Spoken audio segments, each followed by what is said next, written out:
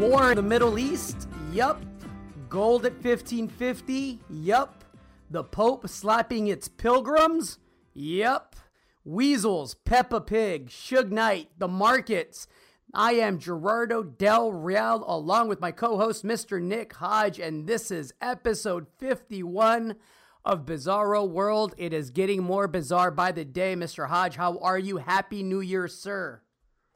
I am better than that Iranian general. How are you, Gerardo? I am also better than that Iranian general. I also believe I am better than the young American soldiers that have just been sent to the Middle East to quote unquote, right? Because language matters, or it doesn't nowadays. The line is they were being sent over there to make sure that we de-escalated the situation. So for anybody that's been around longer than 25 to 30 years, we all remember the Iraq War. We remember the cost in human lives, not just for the people that died, right, on all sides of it, but for the soldiers that, again, on both sides of it, that came home and ended up with, PTSDs and the suicide spikes and the domestic violence spikes and all the nasty stuff that comes with war. And I will say this, I am no expert on the Middle East. I am not an expert on foreign policy, but man, are there a lot of people out there showing their ass in regards to this? I'd love to hear your thoughts, Nick.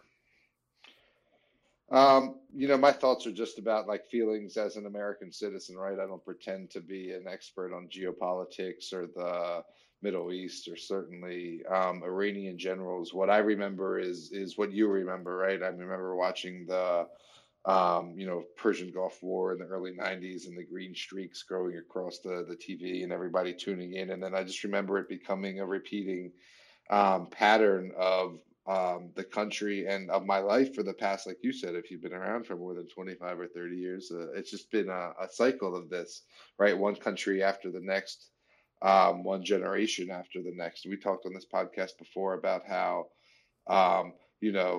the person born in when the September 11th attacks happened is now old enough to serve in Iraq, and that war is still going on. And so it's a cycle, and whether that's about, opium, or whether that's about oil, or whether it's, truly about freedom and our privacy, and they hate us because of our freedoms. It's probably some mix of all of that, right? And I don't know, it just seems like it's a repetition of what we've seen before.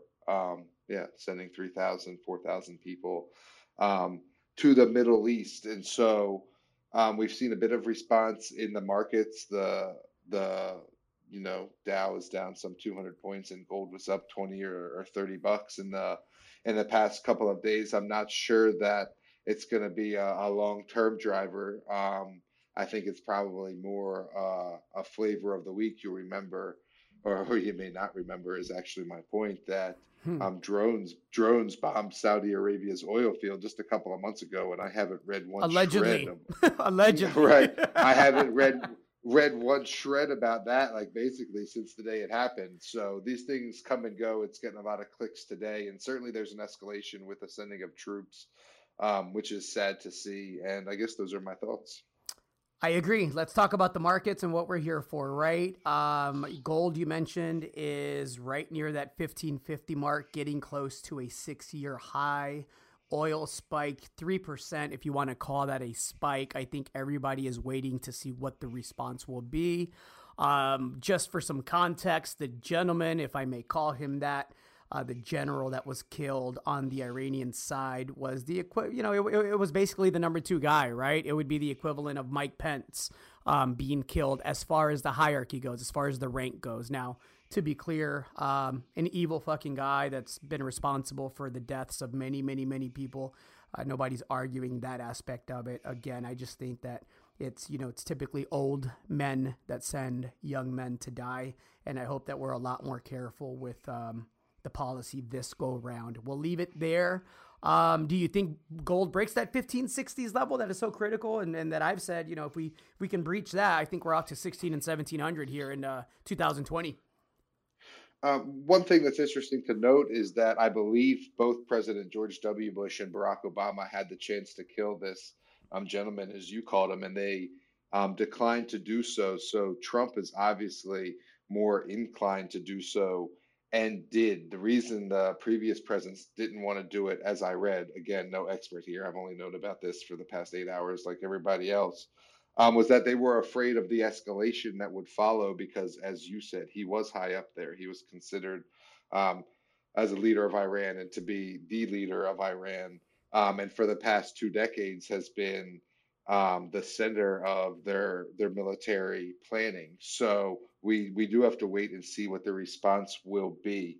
I don't want that be to be the primary driver of gold though, because I think there's many more fundamental reasons that gold should be going higher. So I hope it's not one of those quickly inflate and deflate things where it's, it gave us one step forward, but then two steps back on the downside. I hope it's one of those things where it's more of a spark, right? That we talk a lot about fear and greed, and perhaps it's one of those things that can, it's a fear spark, but hopefully maybe it can get in some of those greed buyers, particularly if um, gold could get above the this technical level between 1560 and 1570 that it needs to get above to move higher, and then we could get into some more fun.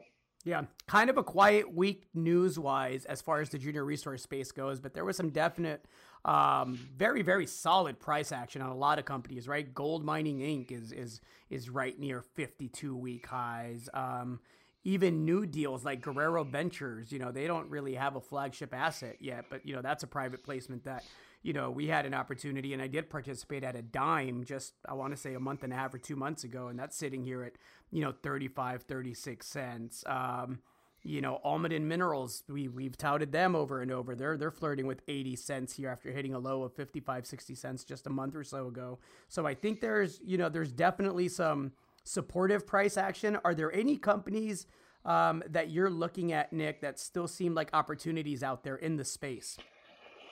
Gosh, it's broken record time, Gerardo. I mean, I put out a buy on a couple of companies as year-end tax trades. One was Probe Metals, one was Midas Gold, and one was Cucho. And I was writing yesterday that, and I always, when I put those out, I put a buy under price that you shouldn't buy shares under. So you put a limit order in to buy shares under that price. And the only one that had remained um, under that price as of yesterday was Cucho Copper. I think that copper is fundamentally important for the world going forward over the next couple of decades. The industry is ripe for mergers and acquisitions. I was reading in Bloomberg this week that although the overall deal volume, mining deal volume, M&A volume was down last year, the gold volume was significantly higher, something like $33 billion of M&A deals, and analysts, big analysts from like Barclays and things like that, were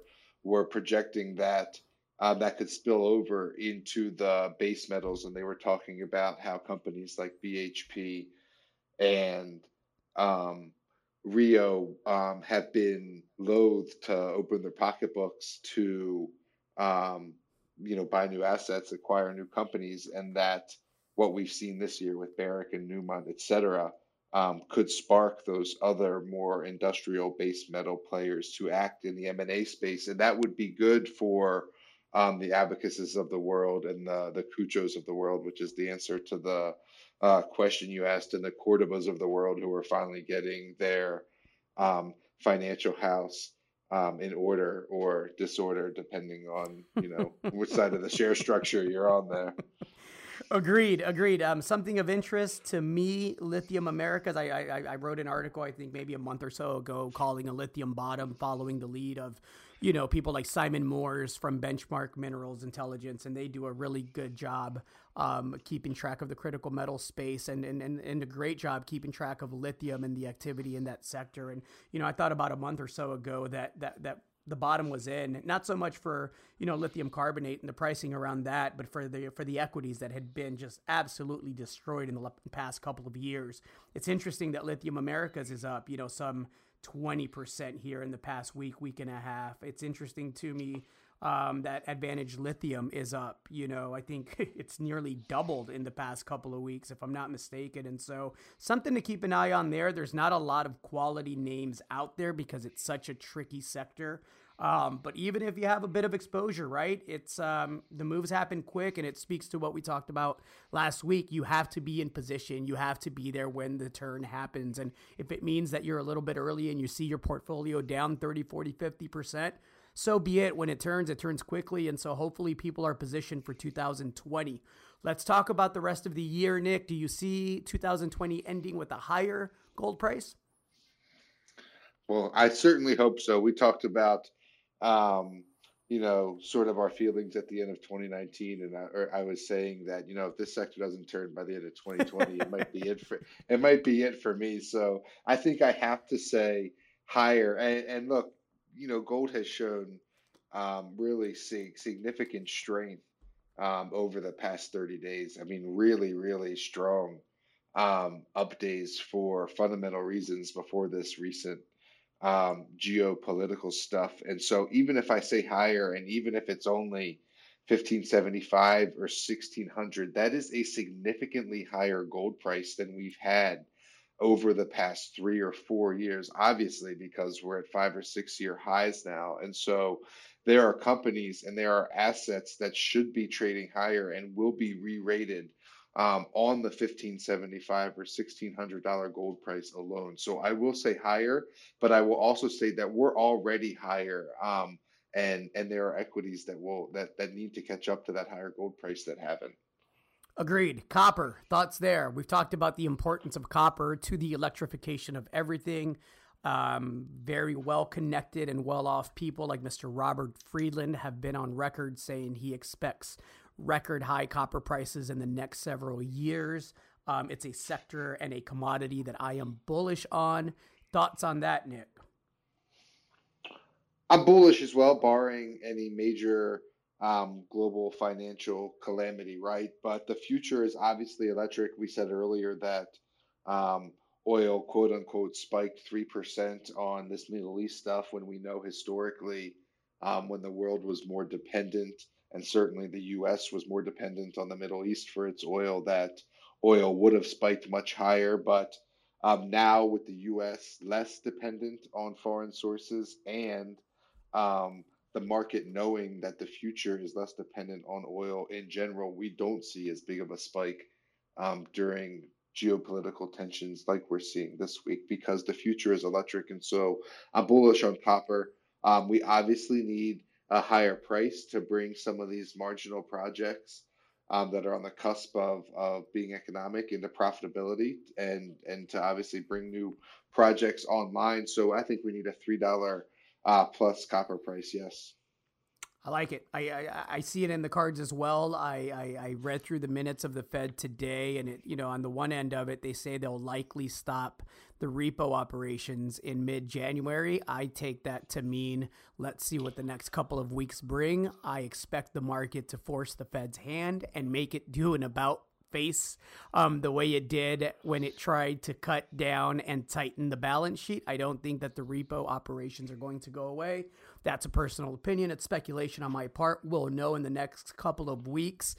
You know what's interesting? Yeah. You know what's interesting? And I got to put on my tin foil just for a second, but just as it seems we're getting to the end of the playbook for the financial side of things, right? The war side of things heat up. It's funny how a war can sort of distract attention and also be used as a tool by, let's call it, international players when recession or financial calamity is here or among us. And now I'll take my hat back off.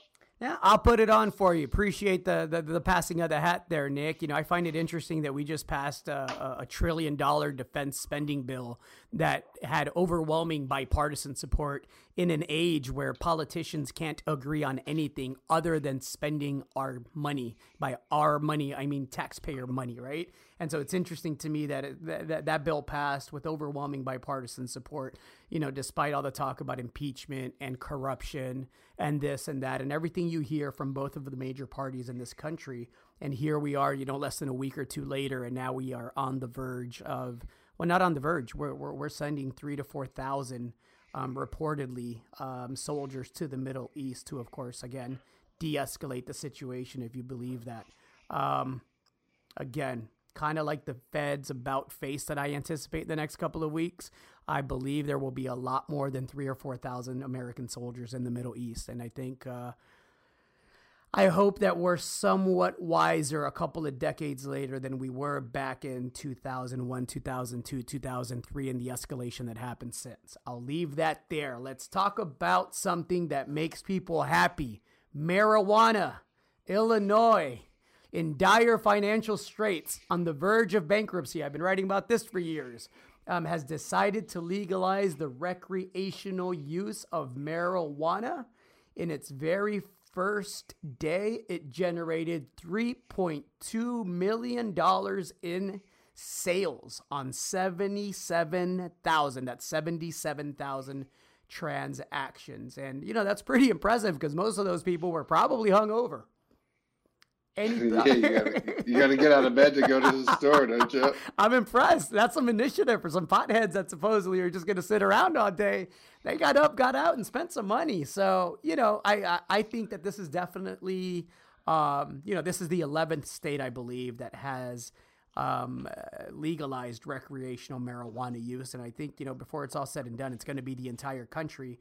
And I think, states like Illinois that are in serious trouble, that have a pension crisis, that are underfunded, and with no mathematical way to get out of it, I think this is one of those last kind of, attempts to bring in some tax revenue because they've skimmed the rest of it, right?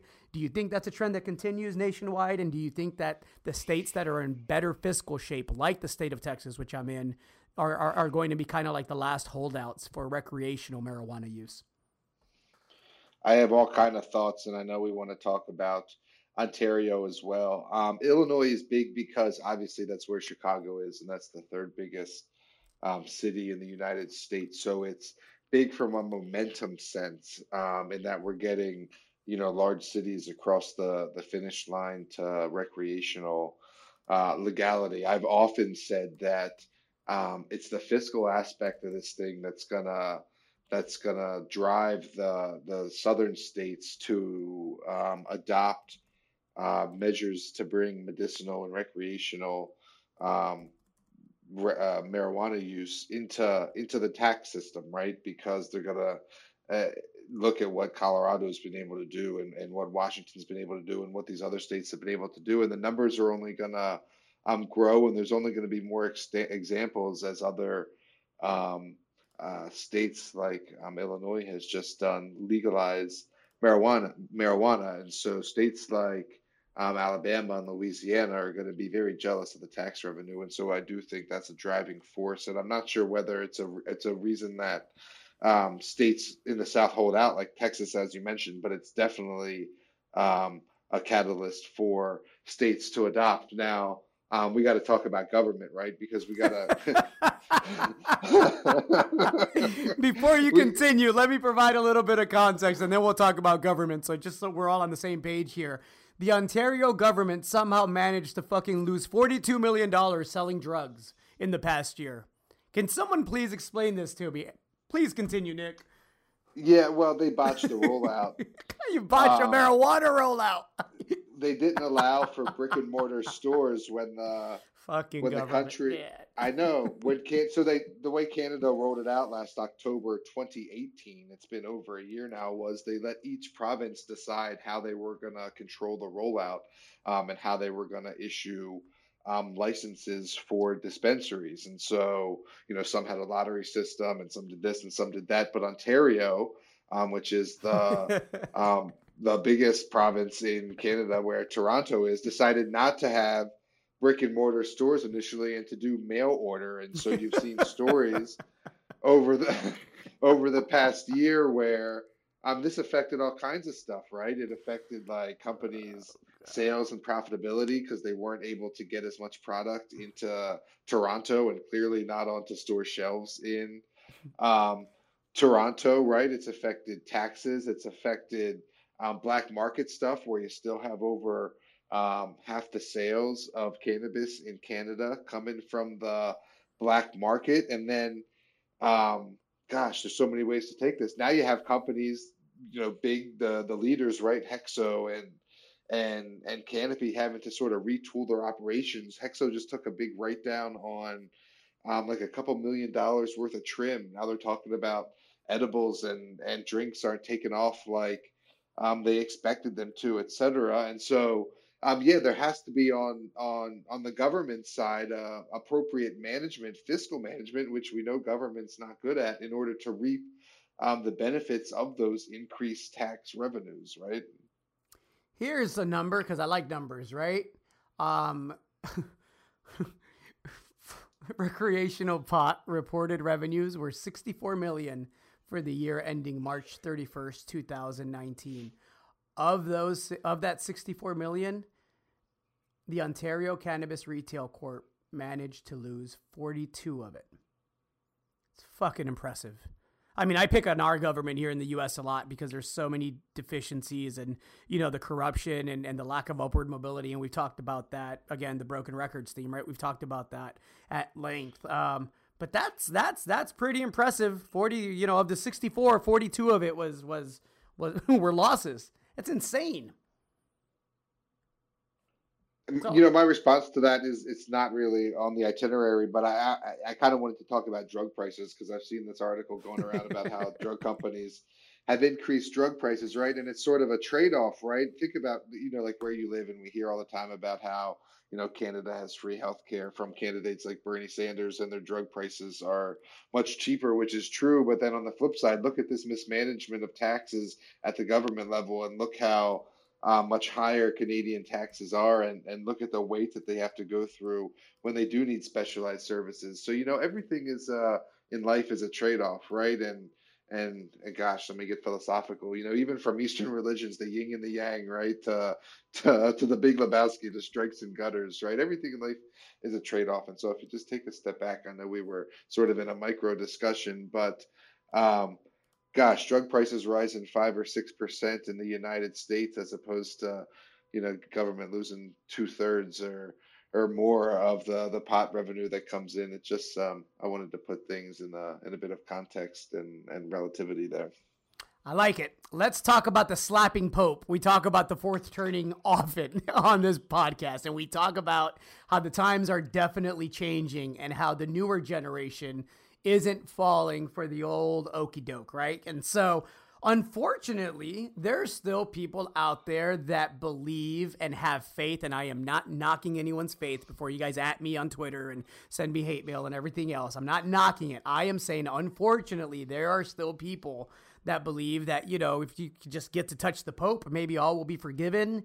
And you'll get some good jujus and good energies moving forward, and all will be absolved. And so there was there was a faithful pilgrim, as the New York Times describes her, who decided that, the Pope was walking by shaking hands, and she just wanted to hold on like the faithful do for an extra couple of seconds. And the Pope responded by slapping her hand 2 times. If this isn't some fourth turning shit, I don't know what is, because this is the new year, folks. This is how this lady's new year started. She's out. She's in the cold. She wants a glimpse of the Pope. She waited hours, probably all day, to get in the front. She finally gets a whiff of this man, right? This holy man. And she ends up getting scolded and slapped a couple of times on her hand, just because she was trying to shake hands. I thought that was very symbolic of the times we're moving into and why the youth isn't buying the bullshit anymore. Any thoughts on that, Nick? I know you always have thoughts on the great Catholic religion. Oh, I have thoughts.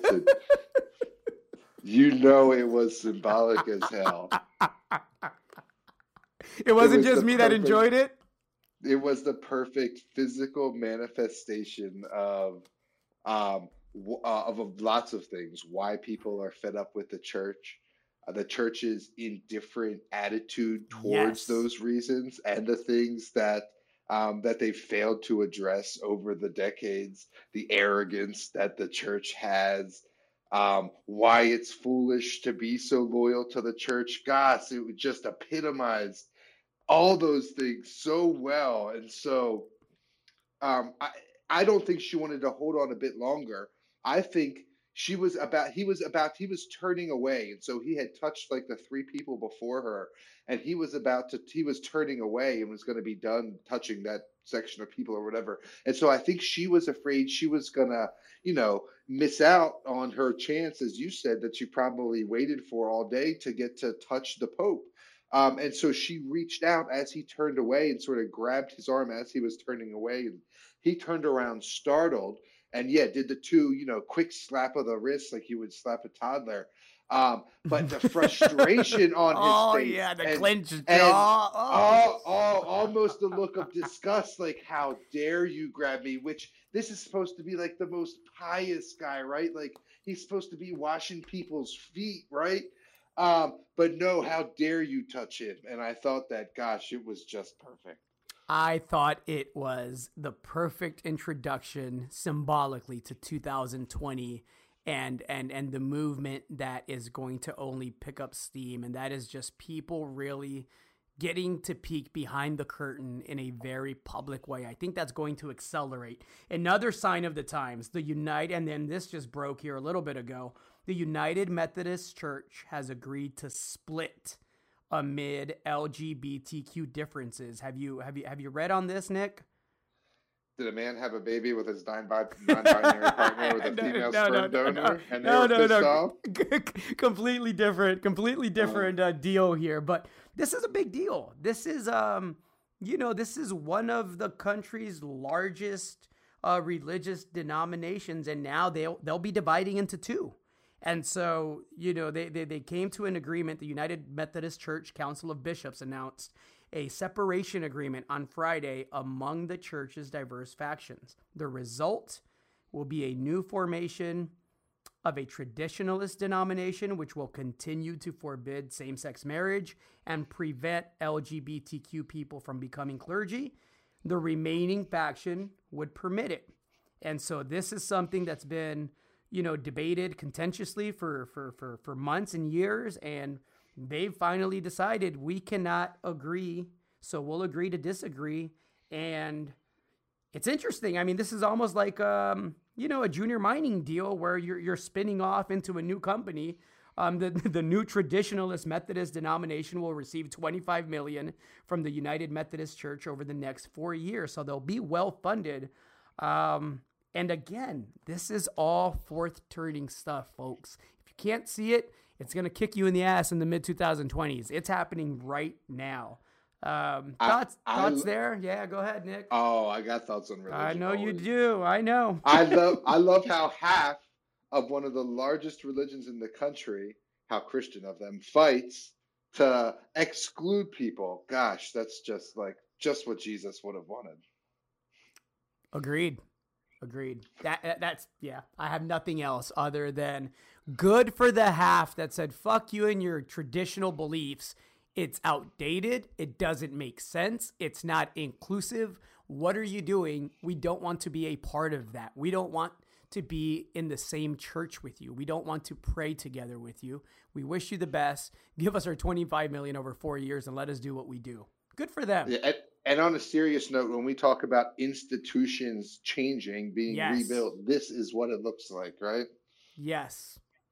And it's going to continue, and it's going to accelerate. And it's not just religious institutions. It's going to be, central banks, and you'll see it in the next few years. You've heard me rant and rave about Europe and what's coming there.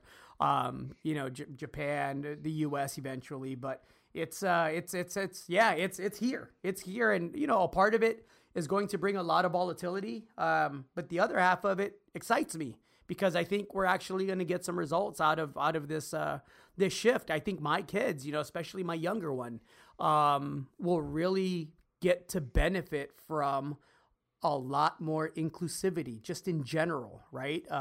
It's been so nasty for so long, and I'm glad to see people taking a stand and actually getting some concrete results out of their beliefs and opinions and thoughts and faith. And so, hey, kudos to them for agreeing to disagree. And it looks like progress to me, whether you agree or not. It looks like progress to me. Anything that results in more people being included into being able to participate in a faith, in something that's supposed to bring people together, that's supposed to be, a community of people that do well and do good. I don't know why anybody wouldn't want to welcome anybody into that if they were sincere.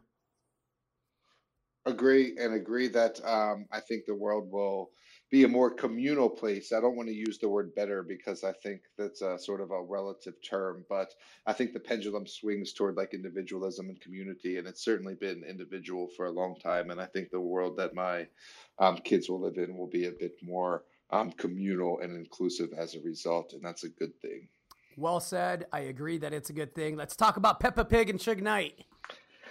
So You don't hear those two together very often. you don't, and that's why I clicked this week. I knew that Peppa Pig, or at least the parent entity of Peppa Pig, which is a Canadian firm called Entertainment One, had been bought by Hasbro. This was a couple of months ago, for like a couple of $1 billion, right? And a smart move, I think, on Hasbro's part, because now they get to really monetize Peppa Pig, right? You get to get all the little plastic tchotchke Peppa Pig stuff that Yep. Hasbro is, well monetized. That's what they do, right? So, and then you'll get like a Peppa Pig movie, just like you got a Transformers movie and a Lego movie, et cetera, all designed, of course, as a sales funnel to push toys. But in addition to Peppa Pig, I said Pepper Pig, just like it's with an R, like they say it on the show, Pepper Pig.